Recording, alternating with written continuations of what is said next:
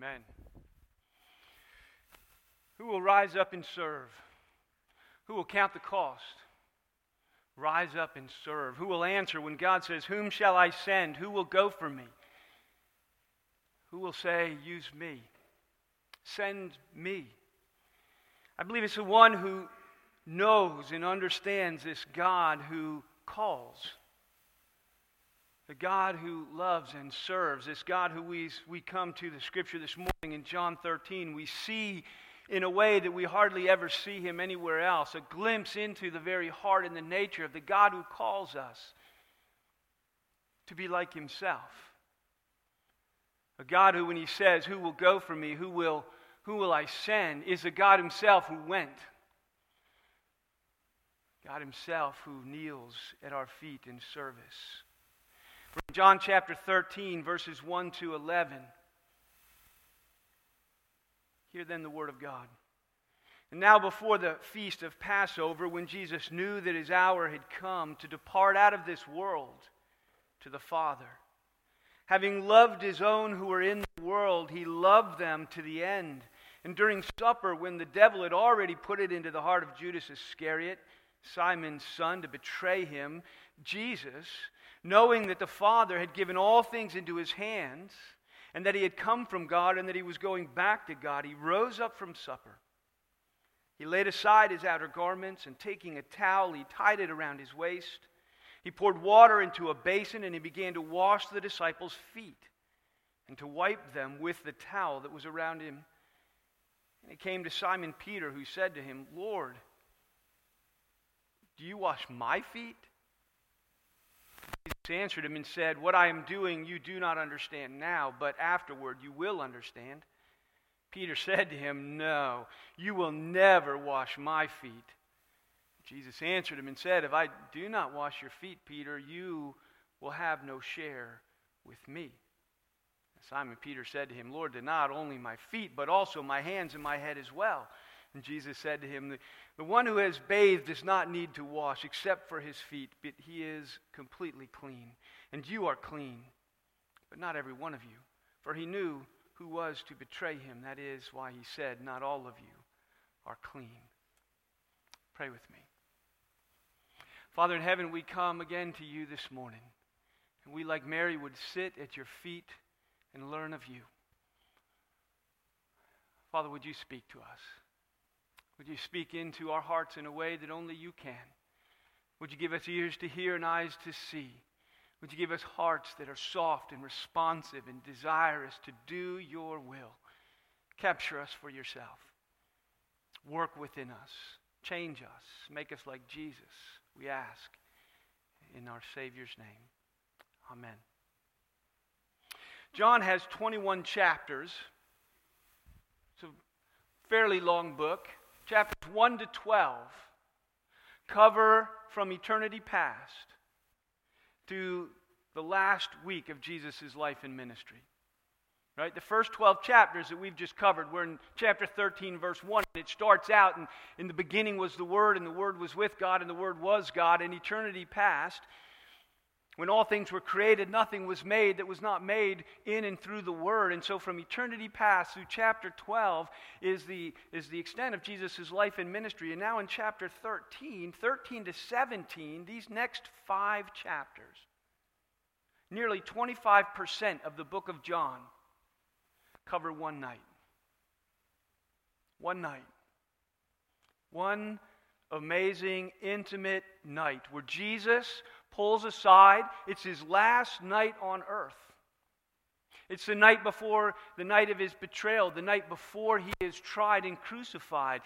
So the book of John, that obviously started in eternity past and sped through Jesus' life and His entire ministry through chapter 12, slams on its brakes, pulls aside, gathers His disciples in the upper room, and He spends one night with them, eating with them, teaching them, praying over them. The entirety of John 17 is His prayer over His disciples, His last before He leaves them. There is this large block of teaching that goes from this little descriptive section that runs through 13, 14, 15, 16. It's one of the largest blocks of Jesus' teaching You know, it's up there with the Sermon on the Mount. He uses some illustrations, some metaphor, but there are no parables like he uses with the outside world, either in the Sermon on the Mount or in these chapters. He sits them down. He says, here's what you guys need to know. From my heart to yours, as I leave this earth, let me tell you. I prepare you for my leaving. He talks of his leaving. He speaks of the coming of the Holy Spirit and his ministry in their lives and the life of the church for the ages to come. He speaks of the spiritual union that will exist because of the coming of the Holy Spirit, a spiritual union and communion that will exist between them as they abide in Christ by his Spirit. And he speaks of a life of obedience and a life of love, very much like his own. And so the evening begins, these next 5 chapters will be in this evening now for who knows how long, right? But he begins this evening by sitting down to dinner with his disciples. And it's very early in the dinner cycle that Jesus gets up from the meal. And literally to the shock and confusion of everyone in the room, Jesus starts taking off his outer garments. He strips down to a towel. He gets a basin and water, and he literally kneels down at their feet and begins to wash their feet. And we're told what he's doing in verse 1 of John 13. It says, now before the feast of the Passover, Jesus knew that his hour had come. His last night is here to part this world and go to the Father. And it says, having loved his own who were in the world, he loved them to the end. Right? And that's a description of what's happening right now, even. Now that he knew it was his last night and his hour had come. Having loved his own who were in the world, he loved them to the end. I believe that's a summary statement of Jesus' entire life and ministry. Having loved his own who were in the world. That is the love that animated everything that Jesus has done. If you were to ask Jesus at any point in his ministry, Jesus, what are you doing? He would say, I'm loving my own. From beginning to end, it's a summary of Jesus' ministry. And the statement is very specific and personal, isn't it? He says, having loved his own. Very specific, very personal. The sheep who know his name, his own. Right there, John chapter 10, it's in your bulletin, the second point. John 10, Jesus says the sheep hear his voice, and he calls his own sheep by name, and he leads them out. That's what he's been doing, calling his own sheep by name and leading them out, loving his own while he's in the world. Or Isaiah 43, as Isaiah speaks of it, is, fear not, I have redeemed you. I have called you by name. You are mine. He calls us his own. He loves us personally. He chose you. He died for you. He redeems you. He calls you by name and he brings you to himself. He loves you.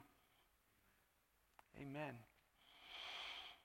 Galatians 20, Paul takes this to himself, as I would encourage each of us this morning to do. This is, I think, a lot of what it means to be a Christian. As Paul cries out in Galatians 2:20, I live by faith in the Son of God, who loved me and so gave himself for me. He loved me, Paul.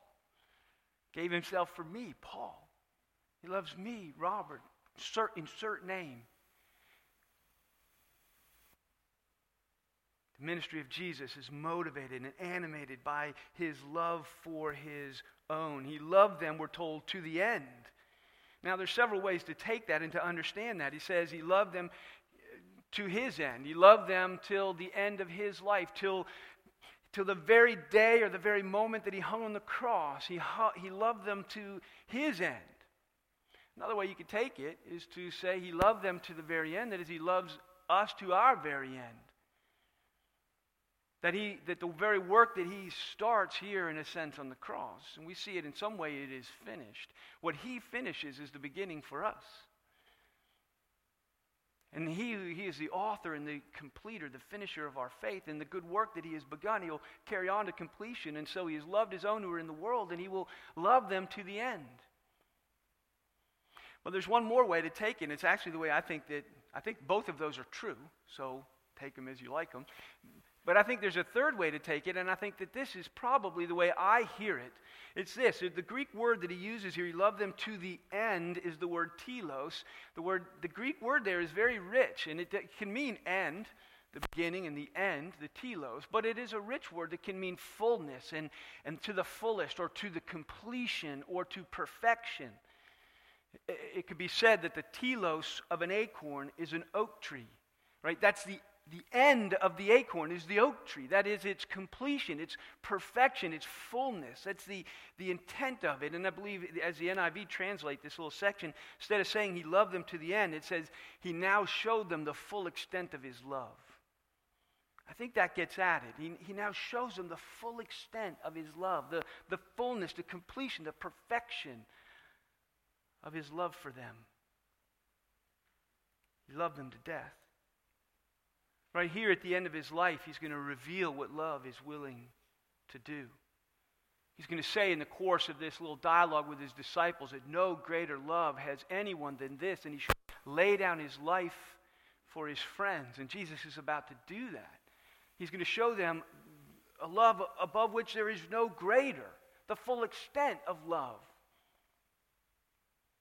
Romans 5:8, it tells us, it's there in your bulletin, God shows his love for us in this, that while we were still sinners, Christ died for us. He doesn't wait for us to deserve it. He doesn't wait for us to clean up our act. He doesn't wait for us to come looking for him. He doesn't wait for us to wake up and come to our senses. He actually says, while we're still sinners, while we're still in the far-off country, he dies for us to save us. And so Ephesians 3 there in your bulletin, Paul again, as he's trying to grasp this, as he speaks of he loved me and he gave himself for me, and as he prays for the Ephesians, he says he prays that they would have power, strength to comprehend, to get it, right? To comprehend with all the saints how wide and long and high and deep is the love of God for us in Christ Jesus. He prays for the power to get it. The ability not only to understand it, I think, but to submit to it. To let him love us like that. Which we're going to see in this passage as he comes to love Peter like that. Peter struggles with it. And I think we struggle with it regularly to believe that God loves us the way that he loves us, and he's willing to serve us the way that he's willing to serve us because of his great love for us. But this love that we need strength to comprehend. This is the love that brings the church into existence. Right? This is the love that brings you from death into life. Right? This is the love that drives Jesus to his knees, literally. Right? This is the love that will put Christ on the cross. 1 John 4, there in your bulletin, he says, in this, the love of God is manifest among us, that God sent his only Son into the world. This is the love that brought Jesus into the world and drove him to his knees. Have you tasted this love that Jesus is talking about? Are you his own? By faith have you embraced Christ and indeed made him your own so that you would be his own? That his death is for you, that he would have loved you and gave himself for you. Have you owned it for yourself and given yourself and surrendered to this love? Because the full extent of it really is very shocking when you consider who Jesus is and what's really going on in this text. And John wants us to understand what's going on in this text. We've spread it out over a while, but it doesn't take that long to read from John 1 to John 13. And in the beginning was the Word, and the Word was with God, and the Word was God, and all things were made through the Word, and the Word became flesh, and he dwelt among us. And then at supper he got up, and he took off his robe, and he got down on his hands and his knees, and he washed their feet. Right? It really is very shocking what goes on here. Verse 3, we're told Jesus, knowing that the Father had given everything into his hands, that he had come from God, and that he was going to God. Right? Jesus had this sense of mission and purpose. Right? The Word that was made flesh is on his knees. The one who spoke all things into existence. The one who spun the stars out into space. The one who brought order out of chaos is on his knees, kneeling before dirty men. Do you see it? The Word became flesh and knelt before dirty men and said, let me wash your feet. Let me do for you what you cannot, in a sense, do for yourselves. There are no servants on hand, right? And most of us know as we do, as this text is so familiar to so many of us. And most of us know the deal that, nobody washes feet. In our culture, I don't like to touch feet at all. So if you want a foot massage, I am not your guy.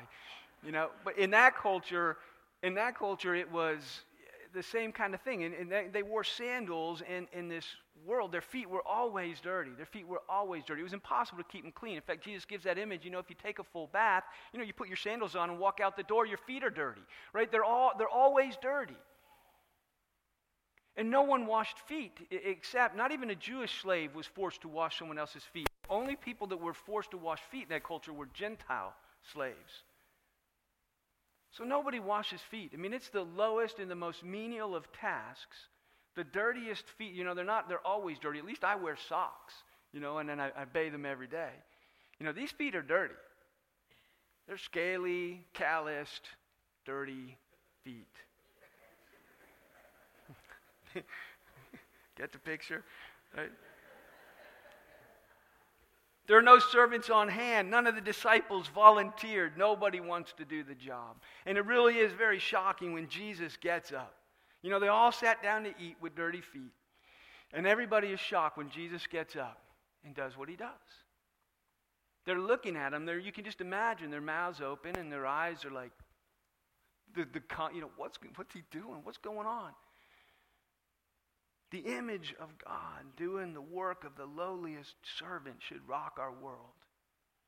It really should. We really don't get the full impact of this picture of God on his knees. It should rock our world. Rearrange some things in our heads as we think about what it means to be a follower of Jesus Christ. It feels a little blasphemous almost. Even as I say it, even as I teach it, if it wasn't here in the Scripture, in the text, I would feel blasphemous saying it, that God washes your feet, that God takes this place, that God does this thing. But it is his self-revelation, that God radically serves his own, that God says he is willing to wash dirty feet, which is nothing more than a picture of his willingness to wash the dirtiest of souls. And if you think your feet are dirty, just take a moment and reflect. Awkward. Jesus' insistence as he gets down at the first disciple's feet and then the next, it's awkward. As you let him take your foot in his hand and begin to do it. And we see that it's awkward on Peter's resistance and Jesus' insistence. And Jesus' insistence points to the fact that this is more than about dirty feet. And Jesus is going to point that out, that you will have no part of me. This isn't just about your dirty feet, dude. You need to bow the knee and let me serve you for a minute, or you will not get it. You will not understand what it's about. It's Peter's surprise in verse 6, right? He says, "You, Lord, do you wash my feet?" Disciples in those days, and different teachers had disciples, and disciples were very much in the position to do things, acts of service for their master, their teacher. So they very much not only sat and learned of them and followed them around, they did what needed to be done. When they made camp at night, the disciples, were making camp. It's not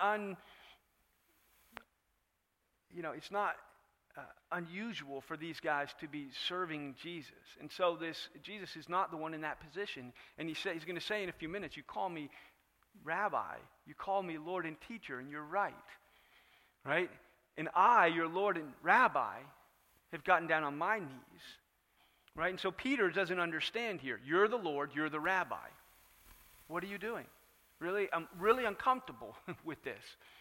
This is not the way it's supposed to be. Jesus answered and says, you don't understand what I'm doing right now, but after your word you'll understand. Right? This whole idea of me cleansing you is going to make some more sense here in a little while. And you need to learn to let me do it. Because if you don't, you have no part of me. You must submit to my washing. And Peter's pride gets to the point of refusal. Peter's so funny. You got to love Peter. And he's not wrong in the awkwardness here. He's right. He's just the only one who says it, right? He's the only one who says it. So you like him for saying it. And in a sense, you like him for refusing it. Like, oh, Lord, let's switch spots. Never. You're not going to do this. And then Jesus says, yeah, but if I don't wash you, you have no share with me. And then Peter's instantaneous reversal from never to head to toe. Please, don't miss the crook of my ear on your way down. His love for Jesus is revealed. The threat that he would have no part with him unless Jesus washed him drives Peter to his knees to let Jesus wash his feet. And Jesus makes that statement, unless I wash you. Unless I wash you.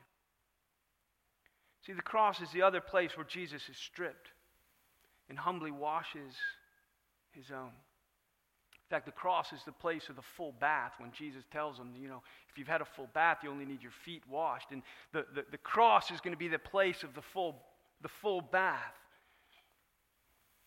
The place of spiritual cleansing, where water and blood flowed together to cleanse and to save souls, to wash what no soap, no detergent in the universe will take out. 1 Peter says that we were bought, as Peter reflects back on this night. And as Jesus said, you don't understand now, but you will understand. And so writing later on, Peter reflecting back says, we are bought with the precious blood of Jesus Christ, a lamb who was without blemish. And so this washing of the feet is this picture of the constant need for cleansing. That coming to Christ at his cross and finding a full bath, that we need this constant need to stay close to Jesus, to stay close to the cross. We never graduate from it. We never graduate from the dirty feet that touch this world. And Jesus demands that we submit to this spiritual cleansing. And it's here where we need to apply fully that statement. Unless I wash you, you will have no part of me. You'll be excluded from his fellowship, because those who are stained with sin can have no part of him. There needs to be the cleansing, and he makes it clear. Let me wash you, or there is the door. Let me show you the full extent of my love that will make it possible for us to share fellowship unbroken. Let me wash you. The humility of God on his knees. The humility of God on his knees is nothing compared to the humility of God on the cross. Now, this is what, again, Paul tries to capture in that great hymn in the middle of Ephesians chapter 2. Most people think it's a hymn that is written and inserted, that it captures the heart of the Christian faith. It's here in your bulletin under the third point. Philippians chapter 2, he says, have this mind among yourselves, which is yours in Christ Jesus. Now, what mind is that, Paul? Who, though he was in the form of God, though he had come from God and he was going to God, and all things had been given in his hand, he was the Word who was with God and was God in the beginning. Though he's in the form of God, he doesn't count equality with God something that he has to grasp onto, but rather he is willing to make himself nothing, to put aside his glory, to take the form of a servant, being born not only in the likeness of men, which is condescension and in humility enough. It says, being found in a human form, he humbled himself to becoming obedient to the point of death, even death on a cross. The humility of a God who is willing to give himself. And then Paul is saying to the church, as he introduces this hymn, he says to the church, and this is a letter to the church at Philippi, he says, you guys, have this mind in yourselves. Think like this. Have your mind shaped in this form, right? Bend in this direction. Have this mind among yourselves. It was also in Christ.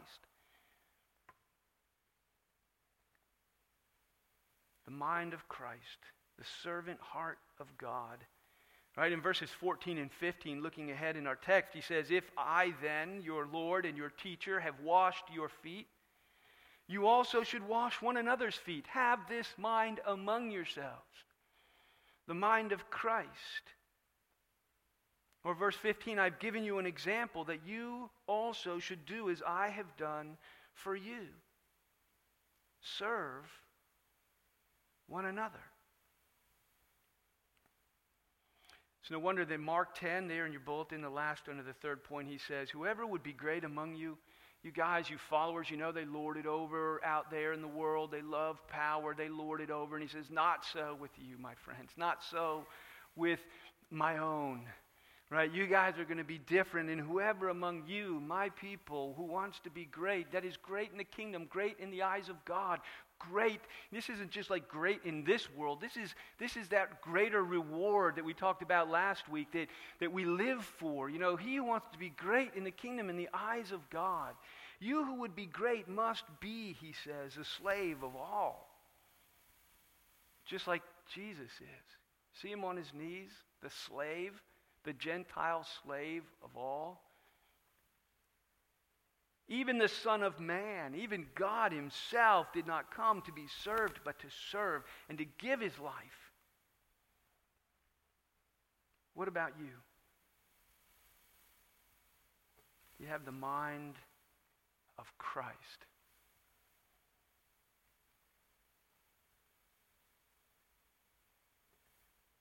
Verse 17, he says, "If you know these things, blessedness, blessing comes if you do them." It is so hard for us to give ourselves away, to truly commit ourselves to service, because there is a cost involved. There's street cred kind of cost involved if you're to do this kind of work, menial labor. What kind of reputation does Jesus get if he goes around washing everybody's feet? There is a cost involved to get your hands dirty. There's a lot of cost if you're going to serve in the life of the church, if you're going to serve in the life of the kingdom. If you're going to teach or something, you got to prepare, and then you got to actually be there. Where if you just come, you can come and go as you like. But to lead, to serve, requires some level of commitment. You got to give up a night and come on a regular basis. Maybe do some preparation. Give up a day, give up a night, give up a Saturday morning. What sets Jesus free to do this? Right? What is it that sets Jesus free to be as radically giving as Jesus is? And I believe what sets Jesus free to rise up in verse 4, it says he rose up and took off his outer garments. What sets him free to rise up in verse 4 is what we're told about him what he knew in verse 3. Right? So look at it again in verse 3. It says, "Jesus, knowing that the Father had given all things into his hands, that he had come from God, and that he was going back to God." Right? He knew three things. The Father had given all things into his hands. He knew where he came from, and he knew where he was going. Right? He had a sense of identity. Right? He knew who he was. He knew what he was about. He was a man with a mission. He came from somewhere. He was going somewhere. And in between, all things are given into his hands. And what are they given to you for, Jesus? And he says, they're given to me to love my own. Right? What do we do with the power that is given us? What do you do with the power that is given to you? Do you use it for yourselves, or do you use it to serve others? And one of the key things to know about where the heart of a man or a woman lies is how they use their power. He knew who he was. And so he was empowered to radically give, to have a servant's heart. In fact, it actually gave him a servant's heart. You know the difference between having a servant's heart and just doing an act of service? There are those who will do acts of service. There are those who will throw you a bone. They'll come once in a while when it fits their schedule, when it's convenient, when I've thought it through, when I don't have anything else to do or whatever. There are people who will do acts of service. People do them every day. They do them in the world. Anybody can do an act of service, but it's different to have a servant's heart. And can you get a taste of the difference between where Jesus is coming from in his entire life, having loved his own, his entire earthly life, his posture toward the world? I did not come to be served. I came to serve. It's the heart of a servant. It's an identity. It's a mission. It's a purpose. It's a likeness of God in His people. Do you know who you are? Do you know yourself to be one of His own? Are you loved by Christ? Are you chosen in Christ before the foundations of the world, born again by the power of His Holy Spirit, redeemed and cleansed by the flood of water and blood on the cross to cleanse your soul? Are you adopted as His child? Are you a servant then of Jesus Christ? Paul opens most of his letters saying, Paul, comma, servant, slave of Jesus. Identity. That is who I am. And you can read it through there. He says, I do all things for the sake of God's elect. I do all things for the sake of the gospel. I become all things to all men that I might save them. He has this identity. Paul, servant of Christ. Robert, servant of Christ. Mary, servant of Christ. Insert name. Like Jesus, all things have been given into your hands. It's there under the last point. 1 Corinthians 3, all things are yours, my friends. The world or life or death, the present, the future, all are yours because you are Christ's and Christ is God. And as all things are given into Jesus' hands, so all things are given into your hands. You are His very own and all things are yours. Do you know where you came from? Do you know in whom you have believed, who is able to do and to accomplish all that He has said? We are the freest people on the face of the earth. We know where we came from. We know where we're going. And He's given all things into our hands. And He says, and therefore, like Christ, we are the freest people on the planet. Galatians 5, it's there. For you were called to freedom, my friends, brothers. Why, Paul? Only don't use your freedom as an opportunity for the flesh, that is, to live for yourself. But rather, he says, through love, serve one another. Love, serve. They are they're unbreakably linked. The word escapes me. You know, they're unbreakable bond. Love, serve. Right? Through love, serve one another. We are the freest. We're called to freedom. What will we do with it? What will we do with it? Serve one another. Are you free? If you are free, rise up. Ask yourself, ask Jesus, how is He calling you to be like Him? How is He calling you to serve? Where is He calling you to your knees? Where is He calling you to have in yourself the mind that was in Christ Jesus? Where is He calling you to embrace the very servant heart of God who came to serve? Luther, in his little treatise on the freedom of a Christian, he says, a Christian is a perfectly free Lord of all, and he is subject to none but his God. And then a Christian is a perfectly dutiful servant of all, and he is subject to all. Why? Because we belong to one another as the body of Christ. And we have this mind among us, the servant heart of God. Whoever would be first must be the slave of all. In other words, you must be like Jesus. Let us rise up from the table where we have been served and put aside our pride, embrace the humility, and become like Jesus Christ. Pray with me. Father in heaven, we thank You this morning as we come to You, that Your word is true and living and active. It's sharper than a double-edged sword. It divides not only bone and marrow, but soul and spirit, revealing the thoughts and the intentions of our hearts. Let us see ourselves. Let us hear Your call. Whom shall I send? Who will go for me? Let it be us. Let us rise with the mind of Christ. Let us have Your heart. A heart that does not come to be served, but is willing to count that cost and to give our lives away. Have Your way with us, Father, as we enter a new ministry year, as the opportunities before us are multitude. Let us hear Your call and answer it as You will. For these things we ask and pray in the strong name of Jesus. Amen.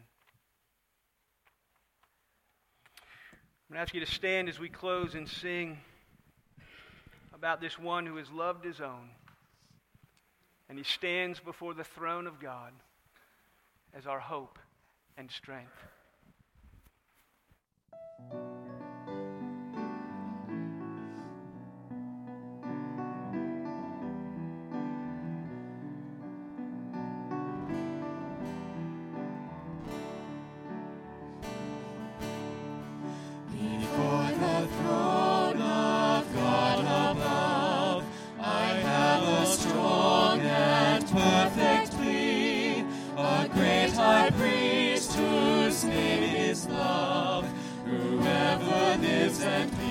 For me, my name is graven on his hands, my name is written on his heart.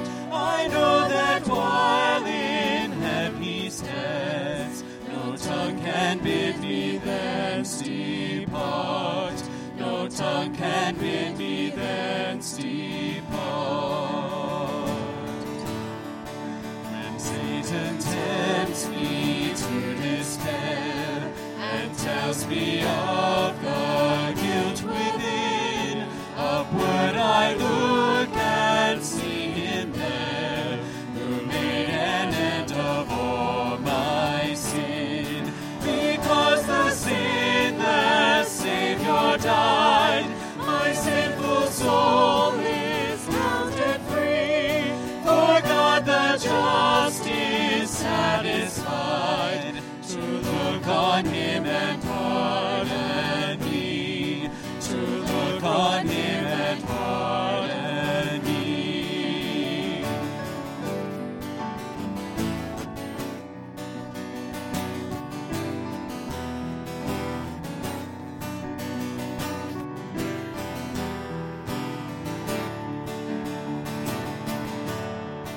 Behold him there, the risen man, my perfect, spotless righteousness, the great unchangeable I am, the King of glory and of grace. One with himself I cannot die, my soul is purchased by his blood, my life is hid with Christ on high, with Christ my Savior and my God, with Christ my Savior and my God. One with himself I cannot die, my soul is purchased by his blood, my life is hid with Christ on high, with Christ my Savior and my God, with Christ my Savior and my God.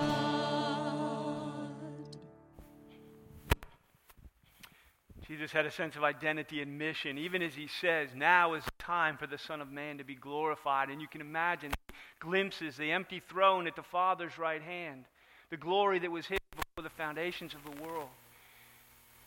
He says, that's the glory I live for. He took off his outer garments, and he got down on his knees. Now may God himself, the God who is peace, may he sanctify you through and through. May your whole spirit, soul, and body be kept blameless unto the coming of Christ. The God who calls you, he is a faithful God, and he will do it. Trust in his love and his power. Go in his grace and his peace. Amen.